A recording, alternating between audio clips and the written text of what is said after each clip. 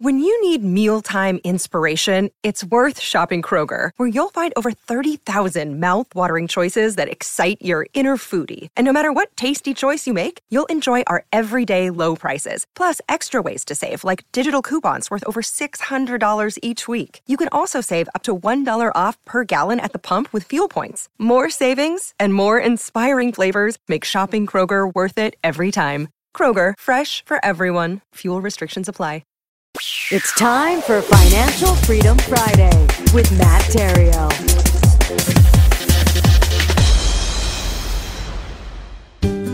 Let me ask you a question. Tell me this. Who do you think stands a better chance of a safe passage through a dark alley alone?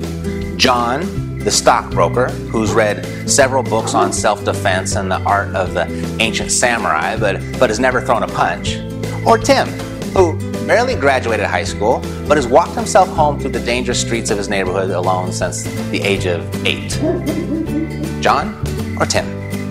You know, in this scenario, everyone picks Tim, but their reasoning, it's rarely sound. You see, they choose Tim because they assume he's a better fighter, or maybe he's packing heat.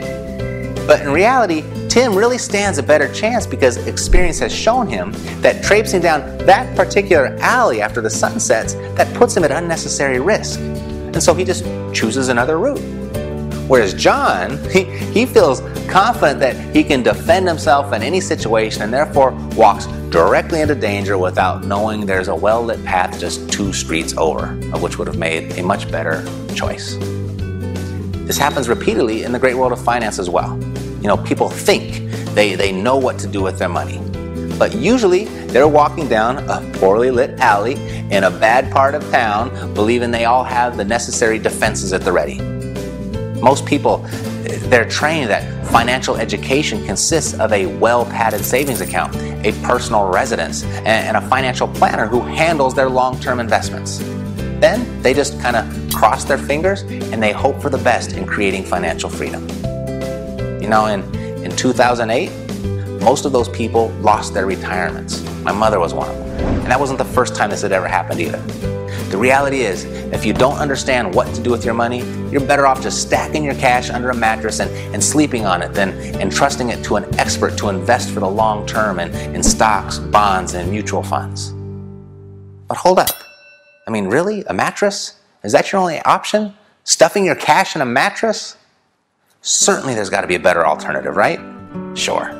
What's more valuable than a mattress full of cash? A financially educated mind. You see, to be street smart, you must live through experience. To be book smart, you need only take a class. To be financially smart, you're required to do both.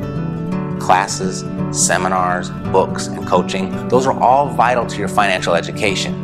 But the gravy lies in learning from people who are successfully doing what you want to do and then implementing what they are doing.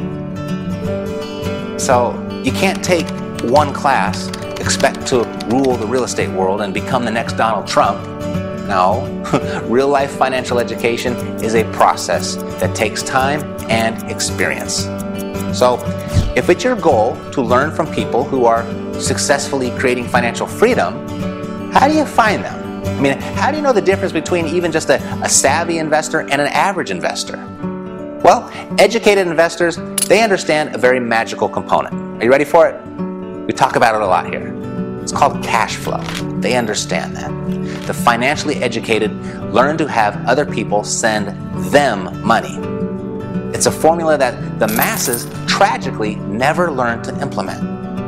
The savvy investor, they invest for cash flow, capital gains, and tax breaks in very carefully selected areas where they have monitored and predicted the trends.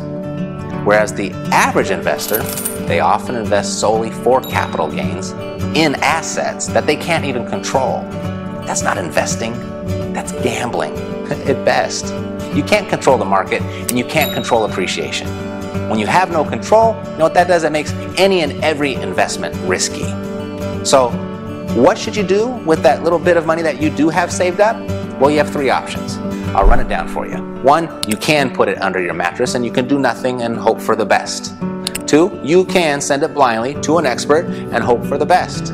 Or 3, you can invest in your financial education, take action on what you learn, and control the outcome. Those are your 3 options. And if you chose option 3, I believe you have excellent selection. So here are a few tips to getting started creating your financial freedom. 1, invest your time before you invest your money. 2, seek out the most relevant information that you can find. 3, start small. Dream big, but start small. This is not get rich quick, but it is get rich permanently. You know, rental real estate, it did it for me. And in fact, it's done it for more people than anything else. Maybe it'll do it for you too. Why don't you just meet me over at epicproacademy.com, get the facts, make a decision, and perhaps we can learn and earn together. See you next week on another episode of Financial Freedom Friday.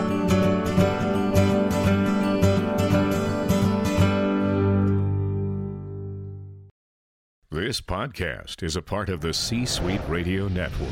For more top business podcasts, visit c-suiteradio.com.